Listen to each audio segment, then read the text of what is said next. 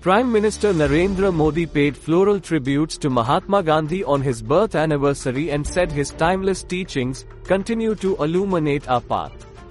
Modi also paid floral tributes to Shastri at Vijay Ghat Memorial. An interfaith prayer service was held at Rajghat where Gandhi's favorite devotional songs were also played. In a post on X, the Prime Minister said Gandhi's impact is global, motivating the entire humankind to further the spirit of unity and compassion.